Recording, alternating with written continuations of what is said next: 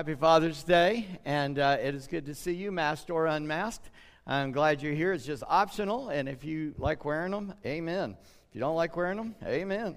I'm just glad you're here, and glad to see each one of you here. This morning we're in the book of James. You can be turning there to James chapter 3, and it's quite a topic this morning about the tongue. It's a very important one. The Bible says in the multitude of words there lacks not sin. So preachers have to remember that one and be very careful. I'm glad it's Father's Day. I get to be a father, so that is an awesome privilege. And said earlier, Pastor Todd has 5 boys, so I feel more sorry for Amy than him, obviously. But that is one of his great qualities, being a great dad. And so I'm just glad to see you here. If you are a dad or hope one day to be a dad, I'm glad you are here. It's a holy undertaking. In fact, it kind of leads us into our sermon. We're talking about unbridled strength. Unbridled strength is something that can harm. Gentleness is not weakness or meekness. Gentleness is strength under control. And here the Bible is talking about the tongue, and it says when it's unbridled, it causes destruction. And so we have to bring some sort of control to our tongue. And in the very first verses, we were supposed to have the scripture read, weren't we? Okay, well, I'll read it because I jumped up here and I don't know what happened. I started talking as soon as I got up here. So whoever read the scripture, thank you, and I'm sorry I did that to you. Anyway, let's begin in verse 1. Not many of you should become teachers, my brothers, for you know that we who teach will be judged with greater strictness. For we all stumble in many ways, and if anyone does not stumble in what he says, he is a perfect man, able also to bridle his whole body. If we put bits into the mouths of horses so that they obey us, we guide their whole bodies as well. Look at the ships also. Though they are so large and are driven by strong winds, they're guided by a very small rudder wherever the will of the pilot directs. So also the tongue is a small member, yet it boasts of great things. How great a forest is set ablaze by such a small fire. And the tongue is a fire, a world of unrighteousness.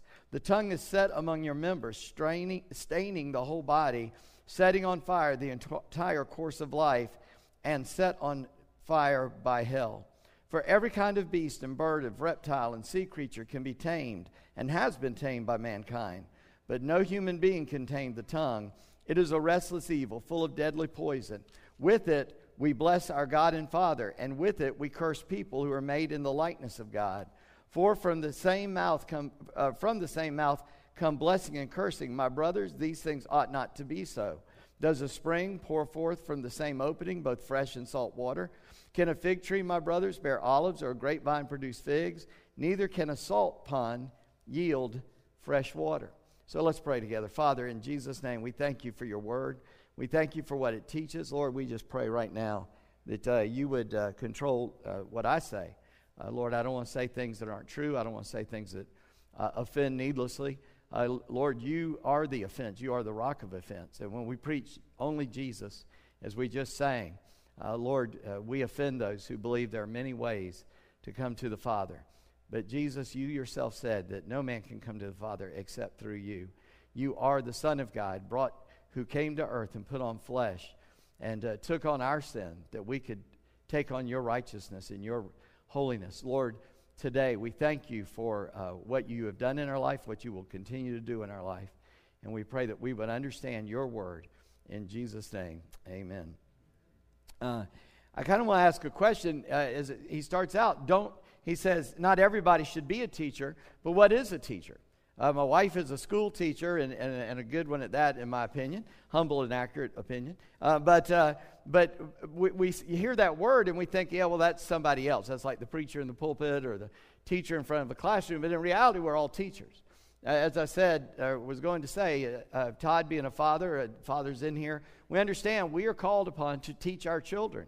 We are their teachers, and whether you teach them verbally and sit down and teach them, or just by the example of your life, you teach. In fact, we teach more by our example than any other way. We teach those who don't know Christ what Christ is supposed to look like. I don't know if you ever think about that, but we are the only Bible some people ever read. So we are the people that are the book that people read, and we teach them what Jesus looks like. I mean, in reality, what do you think people see of Jesus in you? If you are the only thing that they ever know about Christ, are you an adequate witness? We all teach somebody somewhere sometime. And here James is warning about teaching. Now, when I was studying this and trying to read what other people might have said about it, I noticed something. They all jumped on talking about how difficult it is to bridle the tongue. And it was a lot about that. But one person in particular, Francis Chan, he pointed out what this first verse says, and something we really need to get a hold of. This is a scary, dangerous verse in the Bible. This is a severe warning. He says, not many of you ought to be teachers, my brother, or should become teachers, for those who teach will be judged with a greater strictness, it says in the English Standard Version Bible that I'm reading from. And that word, I looked up that word in the original language, it means condemnation. We come under a stricter condemnation, that God judges the teacher more strictly than anyone else. And so, not just in the pulpit, this is kind of obvious, but I think about, how is God judging me? Oh, I hate to even say it. When I'm driving my car. How is, what am I, when I'm yelling at somebody because they did stuff that I do? We love to condemn people that don't sin like us, right? And sometimes we condemn people that do sin like us, but we're the exception to the rule, obviously, right? I had a cousin, he used to talk about some of our other relatives said they go to the exempt religion church. It's meant for everybody but them, A lot of us are like that. And here James is warning us that God is going to bring a stricter judgment to those who teach. Listen, trust me, there are popular preachers and teachers under the name of Jesus Christ that are teaching out-and-out heresy, things that are absolutely unlike what are in contradiction to what the revealed Word of God teaches us. And we need to be careful. And it scares me to read this, because when I stand before God, He said, why did you teach them that? That wasn't in my Word, or that was a contradiction of my Word, or that didn't have anything to do with my Word. It was just an opinion of yours. And so the very first thing he says is we ought to think of this very seriously before we'll be a teacher. Now, we need teachers. We need more teachers. And so you say, well, thanks. That's a great recruiting poster right there. You're going to be condemned by God more strictly than anybody else. So don't you want to sign up today? Yeah. But that's the point he's making, is if you decide, yes, God is calling me to do that, then you better take that seriously. You can't just wing it. I remember, this is embarrassing to me to say, but I remember in a seminary class, a professor asked me to answer a question, and I did the best I could, which wasn't much. And so then he corrected my incorrectness, and I said, yeah, that's what I meant, because I'm a jokester, and I shouldn't have said that. You never joke with a guy with PhD behind his name when he's trying to teach you something, okay? That's a big lesson I learned early on. And I made a mistake that day, and I said that, and he said, Mr. McCarter, when you get to your church and you begin to teach your people, you cannot afford to say, yeah, that's what I meant. Boy, that went home. I was like, man, he's right.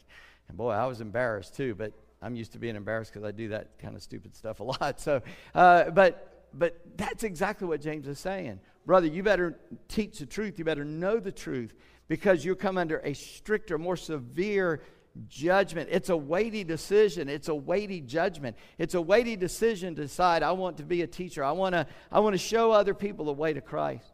This isn't a discouragement not to do it. It is an encouragement to make sure you got it right before you start teaching others, before you start talking. That's why the Bible in Timothy talks about the leaders of the church, says, don't lay hands on any man quickly, but let him prove himself first, and being a servant to all, and the way he learns and teaches and believes. Because in these verses, I wrote it, I'm not showing you these in my notes, but in my notes I wrote, because we are guaranteed to fail. Look what he says after that. He says you're going to come under strict judgment. He says, for we all stumble in many ways, and if you do not stumble in what you say, you're a perfect man. Well, anybody want to get first in the line to sign up for the I'm the Perfect Man Club? By the way, Proverbs says, Job says, even my breath is offensive to my wife, right? Where none of us are perfect. And he says, and then you would be able to bridle your whole body if you were a perfect man. But we all are carried away by our desires, our lust, and the things that still live with us as believers. And then he gives the illustration, putting a bit in a horse's mouth. A horse without a bridle, man, he'll go where he wants to go. But you put that bit in his mouth and you start to guide him and rein him in. He talks about a ship that's so large, but that small rudder turns it. Relative to the ship, the rudder is a very small part. He says, so is the tongue. The tongue is a small member, but it boasts of many things and great things. So many times I'm guilty of this, and I have to really take care. And I really hate to tell a story of something that happened if my wife was there when it happened. Because afterwards she's going to say, that wasn't exactly right. And she's not being ugly. She's being truthful that, I kind of embellished that one. Sorry. So, especially up here, I like to let you know now, I assume I'm making some things up, and I usually tell you that when I do. But we are guaranteed that we are going to fail, that we can't be perfect in our talk. Well, since we can't be perfect, the answer to that is not don't do anything. The answer is when you see you're in error, stop, correct yourself, apologize if you made a mistake, right? If you mess up. I have preached things and somebody comes and say, well, Pastor, did you think about this? I go, yeah, no, I didn't. You got it. And I'd come back next week and say, y'all, I said this last week. I was totally wrong. Somebody pointed it out, and I see where I messed up, and I'm sorry. Because we are coming under stricter judgment. It's not an encouragement not to say anything. It's an encouragement to be meek while you're teaching, to be teachable while you're teaching. You following me? Y'all with me? I don't want to discourage you, but I want you to see that you need to be teaching others. We need people to teach our children. We need helpers to teach each other. The Bible calls us to encourage and teach one another and to help one another to follow Christ. But here the scripture says, but you're guaranteed to fail because no man's a perfect man. No man can totally bridle his tongue. Now, we like to say, oh, that slipped. It's funny that we would say that. In Luke chapter 6, Jesus said this, for no good tree bears bad fruit. And again, does a bad tree bear good fruit? For each tree is known by its fruit. For figs are not gathered from thorn bushes, nor grapes gathered from bramble bushes. The good person out the good treasure of his heart produces good, and the evil person out of his heart his evil treasure produces evil. For out of the abundance of the heart, the mouth speaks. When somebody says, ooh, that slipped, I say, no, it just came out of the well of your heart. I say that to myself. And you ought to say that to yourself. It is out of the well of our heart that we speak, according to Jesus' words in Luke chapter 6. And so we have this severe judgment. By the way, here's what I want you to take home with you. I'm glad there folks up there aren't too rattled by me. Just a statement. Speaking without the Holy Spirit's direction is always dangerous. In the book of Nehemiah, and I just finished reading that in my morning devotions, but he got news of what was happening in Israel, in Jerusalem, that the wall had been torn down and the city was defenseless because the wall was a sign of the strength of your God as well. And he was in despair, and he was the cupbearer to the king. And he said never did he look sad in the king's presence. He was always cheerful and encouraging. But that day, he couldn't help but he had been praying and fasting and mourning over what was happening in Jerusalem. And the king says, in today's language, what's up with you, Nehemiah? What's your problem? And he said, I prayed to God and spoke to the king. Now, I don't think he said, hold on a minute, king. Dear God, please help me. No, he had been praying to God. But even in that moment, before he said a word, he said, I spoke to God. Then I said to the king, how can I be happy when my homeland is torn down? And the king, of course, let him go and rebuild the wall. The wisest man that I ever met, if you asked him a question, this was always his first reaction. And then he turned back around and started talking. He always made himself stop and think before he spoke. I usually think about the next day about what I just said. It's difficult for us. And I think we all are there. And James here is saying, brother, be serious about this. And not that it's a discouragement so that we would stop. It is. I'm serious. Thank you. I'm glad you are. Please go away. Man, I say the word serious and she comes up. Sorry about that. I was trying to get it off before it made any noise. I turned it all the way down, but still, sorry. Thank you for your input, Siri. That was an electronic amen right there. But we need to be serious about what we say. We need to be careful about our speech, but don't be quiet. Be careful. Teach the truth, what you know to be true. Listen, I know, and you all know what's true. Jesus is God incarnate. God existed from eternity past. He made us. He made this world. We were born into it. We messed it up. We sinned. We needed a Savior. So God himself, in the person of Jesus, put on an earth suit and lived among us, moved into our neighborhood. And he lived a perfect life. And he took all our sin upon himself and died on a cross. And on the third day, hallelujah, rose again. He came out of that grave, as we sang about. And now he lives so that we can have forgiveness of sin and life in him. Now, I didn't say anything there that I got to even think about, worry about, or think I said that wrong. That is all true. And we ought to be that kind of witness. Because the tongue has an out of proportion strength. And that's what James is trying to get us to see. But we go back to verse 5. And in the middle of it, it kind of adds a new paragraph. How great a forest is set ablaze by a small fire. A few weeks ago, our barn, our shed, 20 by 50 foot structure, it burnt. It burnt. Not all the way down. Now that we're dealing with insurance, I wish it had burnt all the way down. But because you got to figure out so much stuff.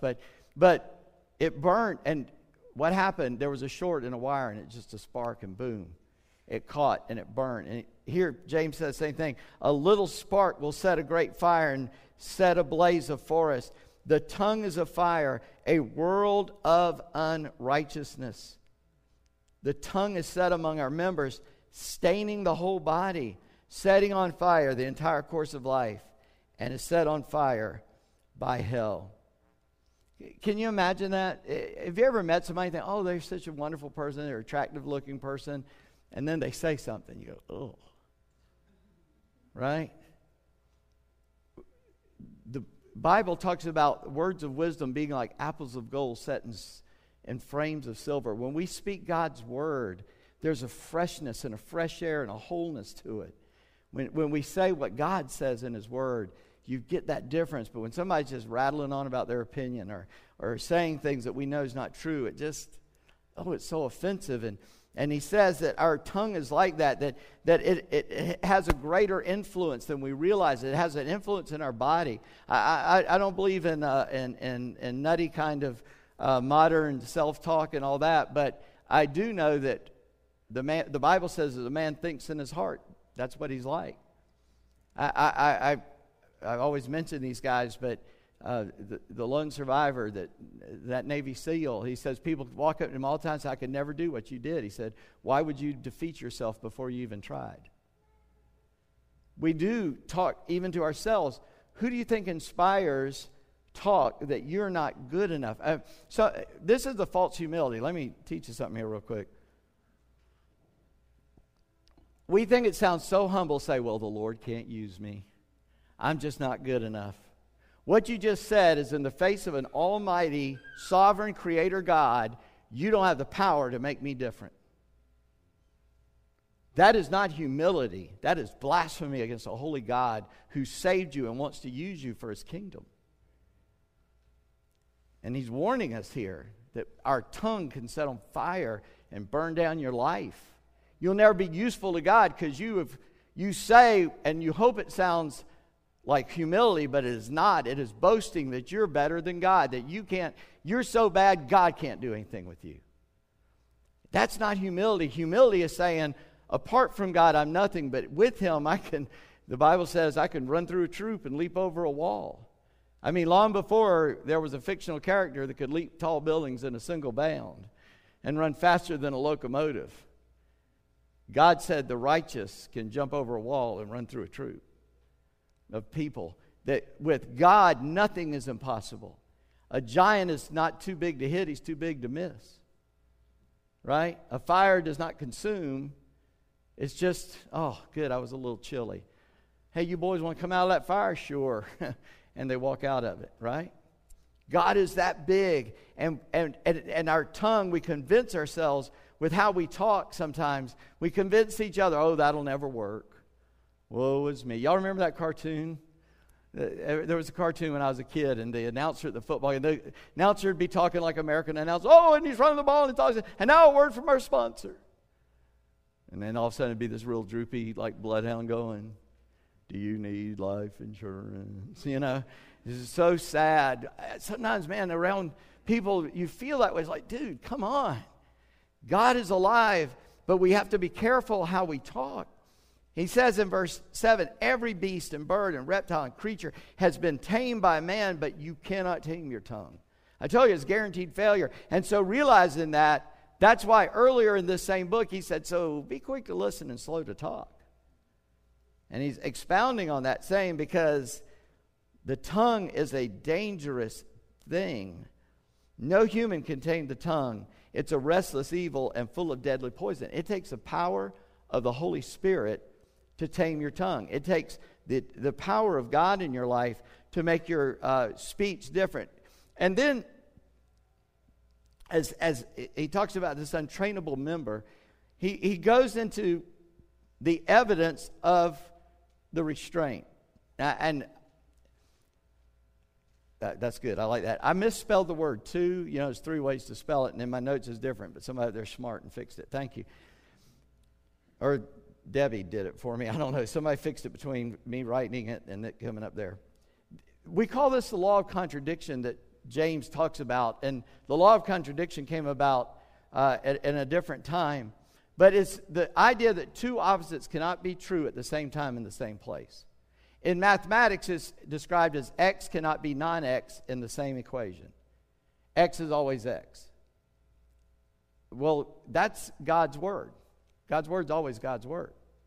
No matter how society changes, no matter how culture changes, God's word is always God's word. The cool thing is God wrote his Bible in such a way that in any culture there are things that are wrong and things that are right. And you can take the good things out of a culture and use those in preaching the gospel, and then we got to be careful and not do the bad things in our culture. That's the same true where we live as it is in the place where nobody's ever heard the name of Christ, where we need to get to and bring the word of Christ. And so here James goes on to say, with the tongue we bless our Lord and Father, and with it we curse people who are made in the likeness of God. Can you imagine telling a cabinet maker, oh man, you are such a good cabinet maker. I really appreciate you. Who made this piece of junk? Well, that's mine. Well, dude, what were you thinking? This is the wrong color wood and kind of wood, and you should have put the door here, and that's wrong, and you start criticizing it. He goes, that doesn't make any sense. How do you bless God, the creator of all men, and then curse part of his creation? Say that an unborn baby is not worthy of life because of a so-called deformity or defect.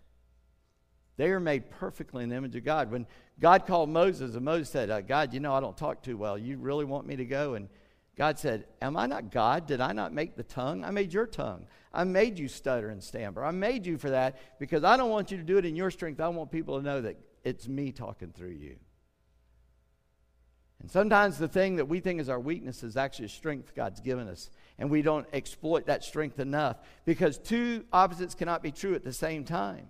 How can you curse a person? And we're living in a time where we're seeing riots in the streets where people are upset over a degree of melanin in a person's body. Whether you got a lot of it or a little of it, and people are fighting and arguing and fussing over that.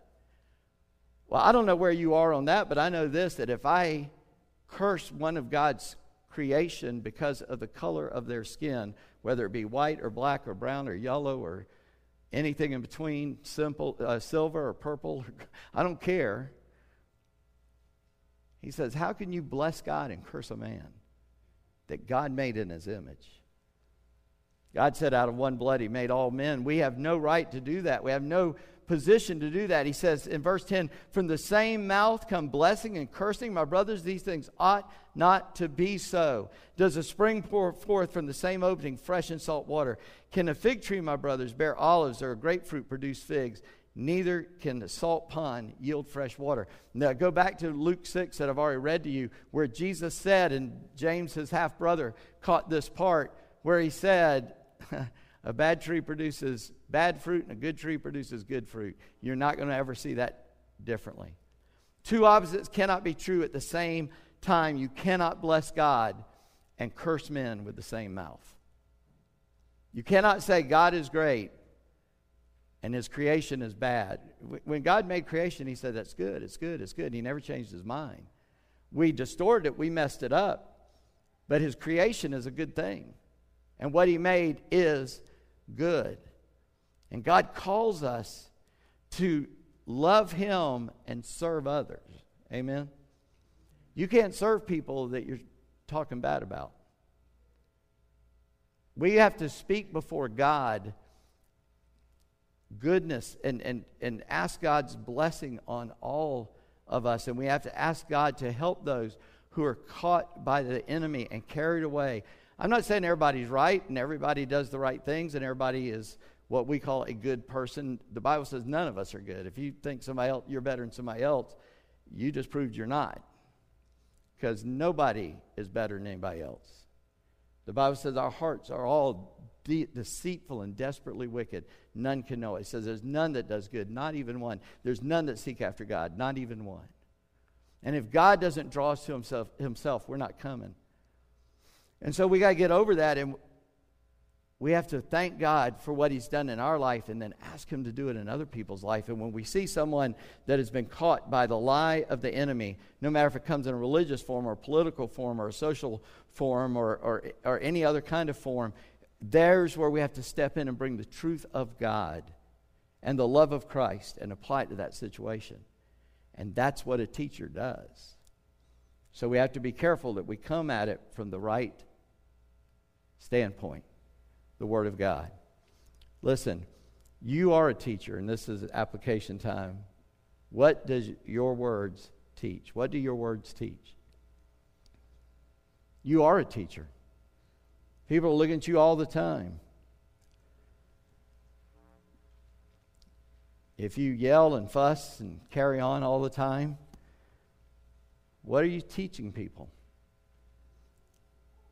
Secondly, you need to depend on the power of the Holy Spirit to tame your tongue. You can't do it. Oh, I'm going to reform myself. I'm not going to do that anymore. The only way you can tame your tongue at all is through the power of the Holy Spirit. And I know I just realized it sounds like I said two contradictory things in the sermon, the entire sermon. I said you will fail in your tongue, and only God can make it right, and God can do that. But the only time we don't do it right is because we've forgotten and don't walk in the power of the Spirit. That's why he says in Galatians, walk in the Spirit, and you won't fulfill the lust of the flesh. And so it is possible under Christ to do it correctly, but you got to depend on his power to do it. And then thirdly, do my words and tone match what I claim in my walk with Christ? I don't know what you claim your relationship with God is, but when people look at your life and your speech, does it sync up? Is it the same? And when it's not the same, then we got to take stock of ourselves and find out, where is this messed up? Where have I gone wrong? And am I walking in God's Spirit? Listen, if you don't have the presence of God in your life, you don't even have a hope. You can't reform how you talk or speak. I've lived in the secular world and worked in jobs that weren't involved with the church, and hear people around me say awful things, and then they find out that I'm a Christian, and they start going, oh, I'm sorry. My standard response to that is always, you didn't offend me, you offended God. You don't answer to me, you answer to him. That's true for us as believers too. I'm going to stand in front of God, according to James 3:1, and he's going to say, what was that all about? And I'm going to be called to a stricter judgment for how I teach you. Well, that's weight enough, trust me. But have you thought about that yourself? Are you teaching something contrary to God's word by how you live, how you talk, what you do? It might be good to take stock of that. Let's pray together. Father, in Jesus' name, Lord, we know that you alone are perfect in all your ways. We thank you, Lord Jesus, that anything you said that you said it by the direction of the Father, that you spoke not of your own will, but only his will.